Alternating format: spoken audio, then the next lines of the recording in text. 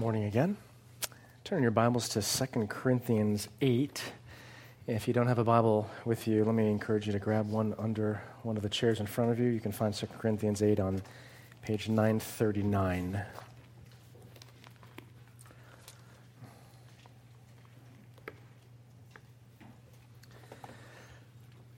This morning we're wrapping up our fall vision campaign called Growing in Grace, Faithful Stewardship.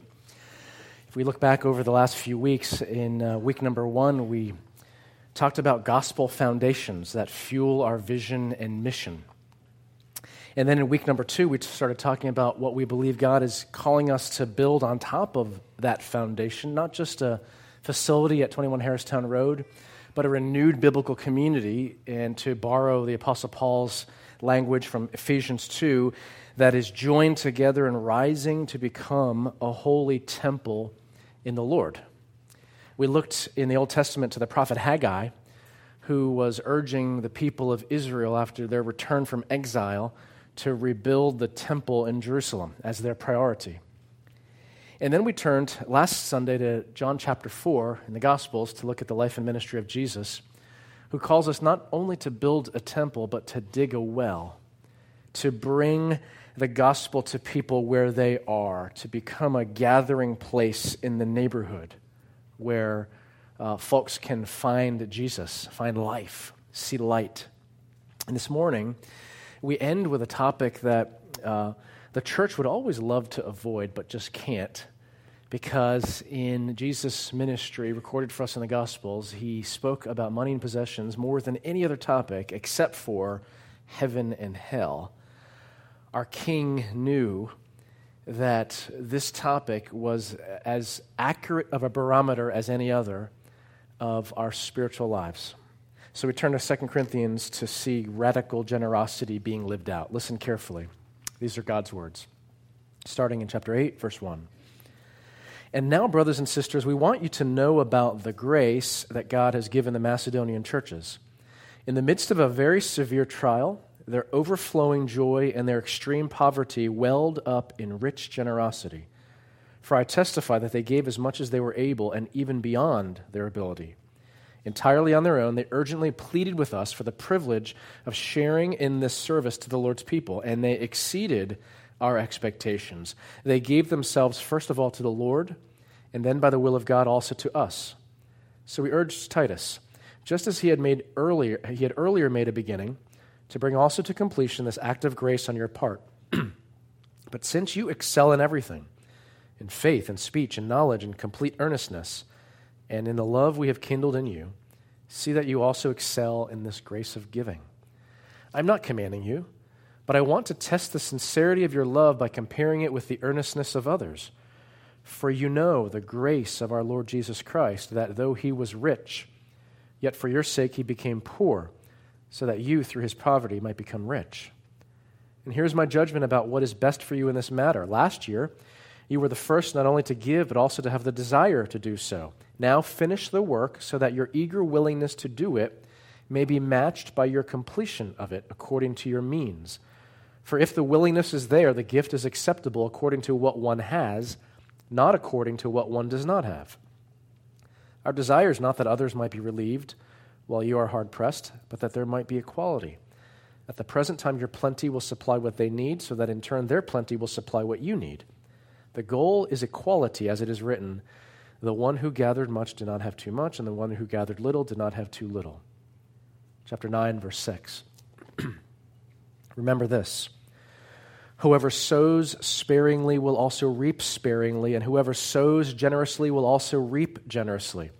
Each of you should give what you have decided in your heart to give, not reluctantly or under compulsion. For God loves a cheerful giver, and God is able to bless you abundantly, so that in all things, at all times, having all that you need, you will abound in every good work. This is God's word. Let's pray. Lord, you're the Father who provides for our every need. You are the Father who blesses us with blessing that we cannot even fully comprehend. You meet our every need. You change our wants into that which you want for us that is better So, Father, incline the hearts of your children towards you. Speak, O Lord, if your servants are listening. Amen. We start with what Paul starts with at the beginning of chapter 8, the grace of giving. About 4 weeks ago, a bunch of us headed out of town to go to our first ever men's retreat. It was located about 45 minutes northwest of here at Camp Shiloh, and for those of us who live in this part of the country, it was absolutely over the river and through the woods. It was the middle of nowhere, and it's a gorgeous stretch of North Jersey. On a Friday afternoon with the sun setting, still warm, windows down, I looked around, and what struck me was how low the reservoir had fallen because of the summer drought. I think it's the Wanacue Reservoir. Looking around, gorgeous hills and all kinds of trees and landscapes, but a lot of dirt where there should have been water. When the reservoir or your tub is empty, there's no risk that it's going to overflow. Every kid knows that. It needs filling up first. But that's not what the Apostle Paul says. Here in 2 Corinthians chapter 8, he says some things that fly in the face of that very elementary physics lesson about how to overflow a volume of water. In verse 2, he commends the Macedonian churches who were, quote, in the midst of a very severe trial, who were, verse 2, also experiencing extreme poverty. Those were their circumstances. But what doesn't add up in those circumstances is that their response was welling up in rich generosity, verse 2. And then in verse 3, they gave as much as they were able and even beyond their ability. The word overflowing joy and extreme poverty welling up, it's the same word in the original Greek language that can be translated abundance, overflow, even surplus. How does a near empty reservoir overflow? How do the circumstances of extreme poverty and very severe trial overflow with any amount of surplus? The only explanation can come through the reality behind the word that Paul uses repeatedly here in 2 Corinthians 8, which is the theme of 2 Corinthians 8, and that word is grace. Grace. Verse 1 is the summary statement, not just his introduction. It sets up everything that he's going to say at the beginning of this chapter. We want you to know about the grace that God has given the Macedonian churches. Down in verse 4, these believers urgently pleaded with us for the grace of sharing in this service. That's the word behind privilege. And sharing there is the same word we've found elsewhere, koinonia, that is often translated fellowship. This is at the heart of biblical community, one of our gospel foundations. Down in verses 6 and 7, Paul calls this giving pattern, this act of grace, and the grace of giving. And then Paul points not to guilt, not to a sense of duty or obligation, but to the heart of the gospel as the motivation for any radical generosity. Verse 9, he says, "For you know the grace of our Lord Jesus Christ, that though he was rich, yet for your sake he became poor, so that you through his poverty might become rich." His point here is grace. Grace, grace, God's grace. Grace is undeserved favor. Grace is the reality behind us saying that we have not earned or deserved any of the blessing of God, especially at the heart of salvation. God has done this on his own. We would turn to a passage like Ephesians chapter 2, verses 8 and 9. "For it is by grace you have been saved through faith, and this not of yourselves. It is the gift of God, not by works, so that no one can boast." Grace at the heart of salvation. But grace isn't just what God has done in us and what he continues to do for us. Grace is also what God desires to do through us. That's what we've been saying lies at the heart of biblical community. Fellowship with God, this vertical relationship. sharing in new life, reveling in his love, receiving all of his gifts, but then very naturally taking what we've received vertically and extending it horizontally. In fellowship, sharing, overflowing with gospel grace. Receiving what God gives and then giving it away with trust that we will not lack. We will actually further abound. We'll look at that phrase, that word, that concept in a few minutes. This horizontal sharing involves love, service, prayer, and yes, financial giving. Here's Paul's argument. If Jesus became poor for you, though he was rich in majesty, power, glory, fame, so that you through his poverty might become rich in love, forgiveness, freedom, the status of belonging to the family of God through adoption, then how can God's people do anything less than give ourselves away?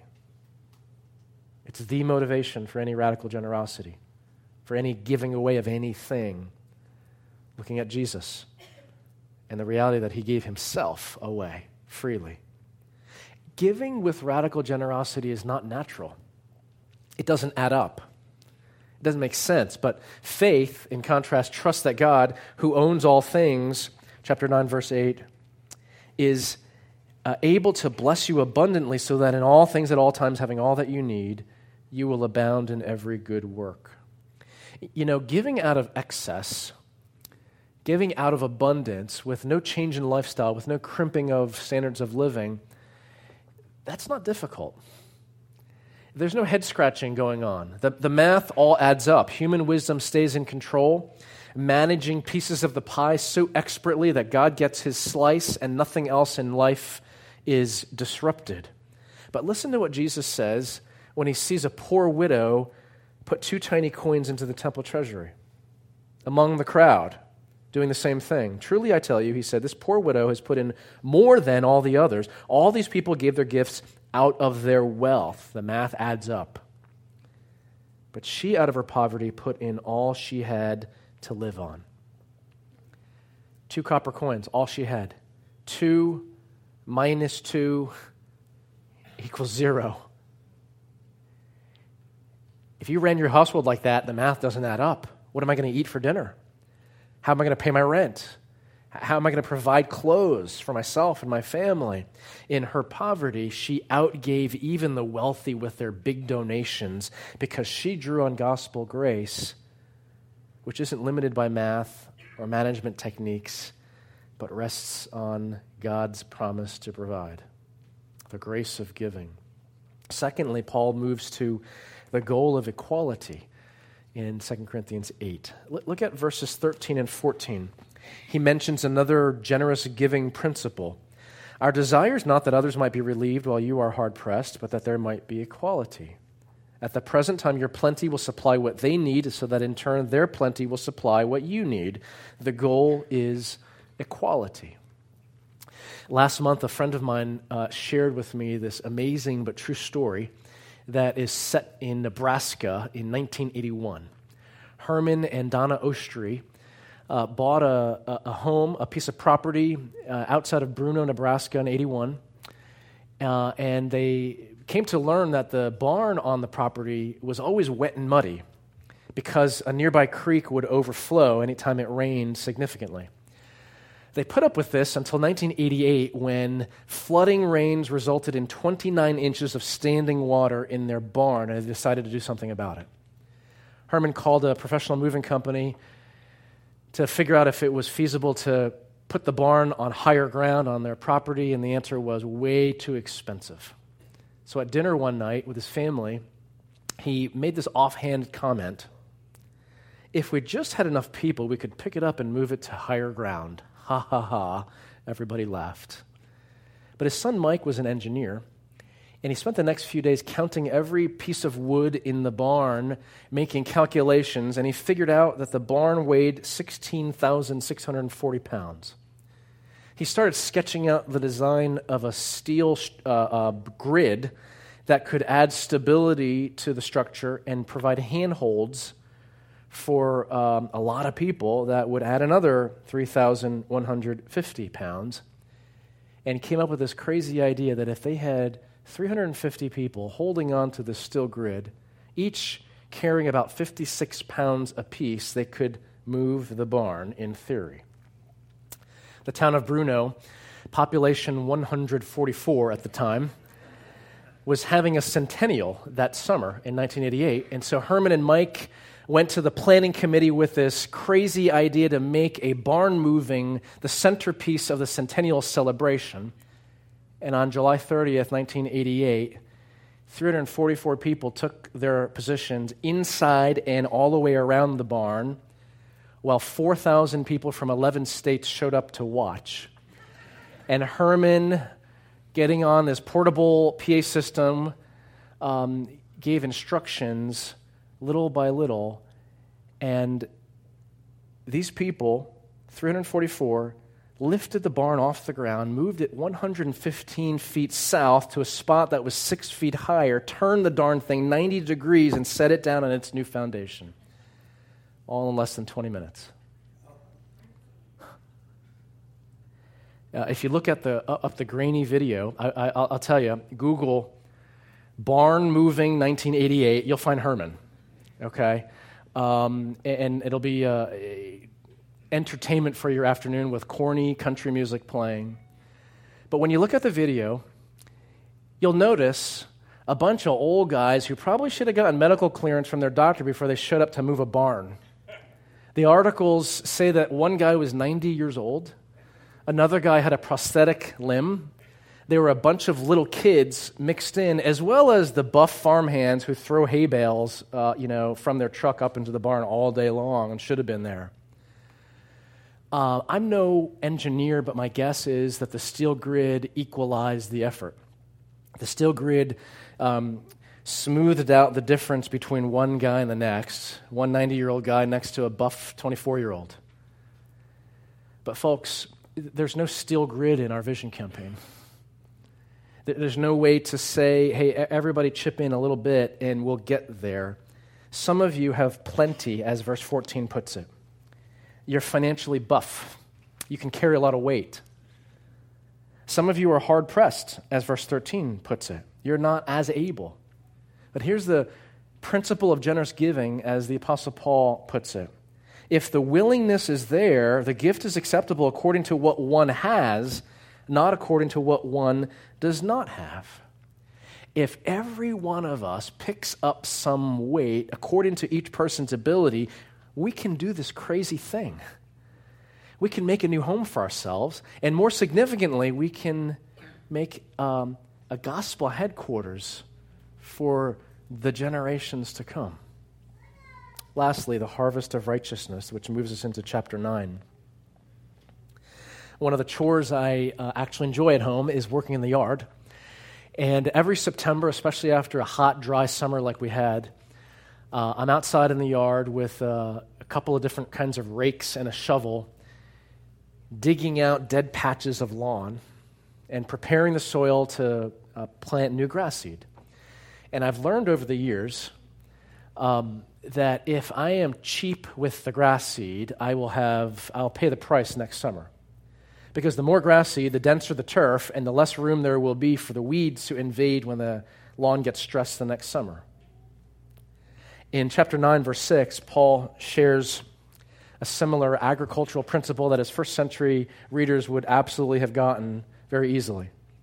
He says, remember this, whoever sows sparingly will also reap sparingly, and whoever sows generously will also reap generously. First thing we got to talk about is the wrong way to interpret this. The wrong way to read chapter 9, verse 6 is to conclude that a prosperity gospel actually has some merit. Pastors and churches that'll tell you, sow a seed so God will meet your need. Nuh-uh. That's not what Paul's saying here. They set up a direct cause and effect between your investment and material blessing that God will return to you if your blessing is sufficient. That's not the gospel. That's not a proper application of generous giving in light of the gospel of Jesus Christ. That is nothing less than a delusion that we can manipulate God with our bank accounts and our credit cards. But the right way to interpret chapter 9, verse 6 is not the swinging in the opposite extreme and throwing out the baby with the bathwater, because we can't avoid the fact that this generous giving principle is one of the key ways in which Paul wraps up this whole argument. He brings it to a conclusion. It's in the Bible. Sowing seed does not just involve finances. Sowing is sharing. It's overflowing with generosity of prayer and attention and service and gifts and hospitality. And Paul points to the harvest that is promised, not material possession, not abundance of stuff or money, but verse 10, the harvest of your righteousness. The new song, Katie said, the team was introducing to us this morning, I know I'm filled to be emptied again. The math doesn't add up. Otherwise, we'd think, okay, God is playing games, filling me up only to take it away. No, that's not the gospel. The gospel is filling you up so that you overflow with abundance. Think of a tank that you leave your hose in and you walk away. What happens? Is the tank empty because the thing is overflowing? No, water's going everywhere. The tank's full the whole time. God fills us up only to, figuratively speaking, empty us. But abundance is always promised. We will never lack. The harvest of your righteousness is the promise as you sow seed. In order to understand what that really means, we need to walk back a couple of verses and look at verse 8 again. To the promise that as you overflow in radical generosity, God is able to bless you abundantly, so that in all things at all times, having all that you need, you will abound in that job you've been dreaming about, that promotion. No. You will abound in that new vacation home that you've been dreaming about. No. You will abound in every good work. That's the harvest of your righteousness. God's blessing is that you'll be able to overflow even more with gospel grace. It'll come spilling out of everywhere. An increase of your harvest of righteousness means that you will become an even more effective instrument of God's salvation plan in the lives of others. You'll impact more lives. You'll be an agent of change. You will be a catalyst for spiritual growth. You may even be the person God uses to lead others to saving faith in Jesus Christ. You sow seeds, you will enlarge the harvest of your righteousness. What do you mean, God? You will abound more and more in good work. You will be my spokesperson. You will represent Jesus. People will be drawn to me because of you. You'll speak, you'll demonstrate, you'll share, you'll be my hands and feet. All of that is God's promise of harvest. That's not the prosperity gospel. The true gospel says, sow seeds, radically share of whatever gifts God has given you, including this knowledge of Jesus Christ as Lord and Savior, and overflow, and you will never lack abundance. Here's the question, and if you're thinking this, I don't blame you. I'm going to ask it for you. How can we say that investing in buying a building is an example of sowing generously so that we will enlarge our harvest of righteousness? Doesn't this investment detract from missions and outreach? Wouldn't all this money be better off spent on evangelism, on feeding the poor, on providing water and medicine to millions of people around the world who are dying of preventable diseases? All of those thoughts are wonderfully noble thoughts that have the motive of an other-centered, Christ-like compassion for the least and the lost, for the most vulnerable in our world. But here's why I am convinced that this is the kingdom investment that God is calling us to most strategically make during this season, while not neglecting these incredibly urgent and important needs that still exist and always will until Jesus comes back. Jesus and the New Testament authors did not call for parachurch ministries and nonprofits and NGOs to be raised up to meet the needs of the least and the lost, to minister to the most vulnerable. They called for the Church of Jesus Christ to be who she was designed to be. They called for the church, redeemed by the blood of Jesus, filled with the Spirit of God, empowered to do His work. They called the church who to act according to her design. And what happens at the end of history, in the consummation of all God's salvation plans, on the very last pages of the Bible, Revelation 21 and 22, we find, in addition to the triune God, the bride of the church of Jesus Christ. We are the epicenter of God's plans to bring redemption to this world, to bring healing and wholeness, and yes, to feed the poor, and to clothe the naked, and to minister to those without basic health care.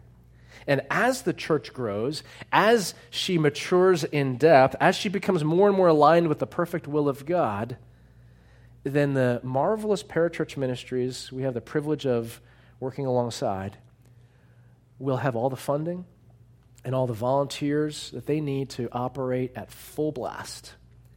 And all the missions efforts that flow out of our church and that we partner with around the world will be fully supported. And any giving of time and spiritual gifts and, yes, finances will be part of how God's people demonstrate Jesus to a world that needs us to overflow with gospel grace. That is our hope, our dream. And join me in praying yet again that God will bring this to fruition. Lord, it is a marvelous privilege to be invited into your plan of salvation. It is a marvelous privilege to be called your bride, to call Jesus our bridegroom, to know that through faith in him we are promised, betrothed, and at the end of history, the greatest celebration that has ever been will be the wedding feast of the Lamb. Until that day, Lord, strengthen us, purify us, use us. For we ask it in Jesus' name. Amen. As I said, we're wrapping up the Vision campaign this morning, and we have a few extra elements that we would ask your patience regarding. Before we show a video, I want to share some last thoughts here during this year's Vision campaign. At the end of 1 Chronicles in the Old Testament, King David comes to realize that God does not have in mind for King David to build the temple. The temple will be built by David's son Solomon. But David has an important role to play, and he understands that. And so at the end of 1 Chronicles 29, David assembles the people and tells them how much he'll be committing of his own kingly resources to the project at hand. Why does he share that publicly? For a couple of reasons. One is to lead by example. He's establishing a pattern of sacrificial generosity. Second reason is that his act has a vertical worship dimension that stimulates joy on the part of the people and prompts a generous response by all the leaders. Now, we would absolutely concede that the Scripture does not have in mind a local church's vision campaign. But we believe that the principles laid out here provide us with a lot of biblical wisdom in our effort. And so early on in the 2014 Growing in Grace Vision campaign, we said this 2016 version is not a new campaign. It's really an extension of the original one. We're revisiting the same themes. Our vision, our foundations are the same. But early on in that 14 campaign, which we're extending through this year, our leadership team decided with some advice from outside that it was wise for me to share what the Wong family would commit. And the thinking specifically was I can't stand here, whether in public or in smaller gatherings as we've had over this past month, and ask you to do anything that we are not willing to do ourselves as a family. Cedar and I prayed about it. We talked at length. We realized that we're called to lead by example. And we realized as well that what a unique window of opportunity God had brought to our church. Perhaps a once-in-a-lifetime chance we have at being a part of building this new foundation for the future. And so in 2014, the Wong family prayerfully committed $50,000 to the Vision campaign, which we're working hard by God's grace to fulfill by the end of 2017. That's a 3-year commitment window. And we will decide this week coming up, along with many of you, what our new commitment will be on top of that. It won't be able to be at that level. We stretched as hard as we could in 14. The capacity that we have is not nearly as much this time around, but we're going to add to that for the following 3 years. And perhaps that matches some of your patterns. You stretched a lot, and this time you can't as much. Or perhaps the reverse is true. You didn't stretch as much, you weren't as convinced, and this time we need you to be that buff, young, 24-year-old farmer to pull some wheat. Ken is going to interact with that idea in a little bit. But our prayer is that we see a repeat of responses from 1 Chronicles 29. Worship and joy, and then widespread, willing, radical generosity in response to our King. We're going to show a video that many of you have seen, but many others weren't able to come to these meal events, and then Ken's going to share a few thoughts.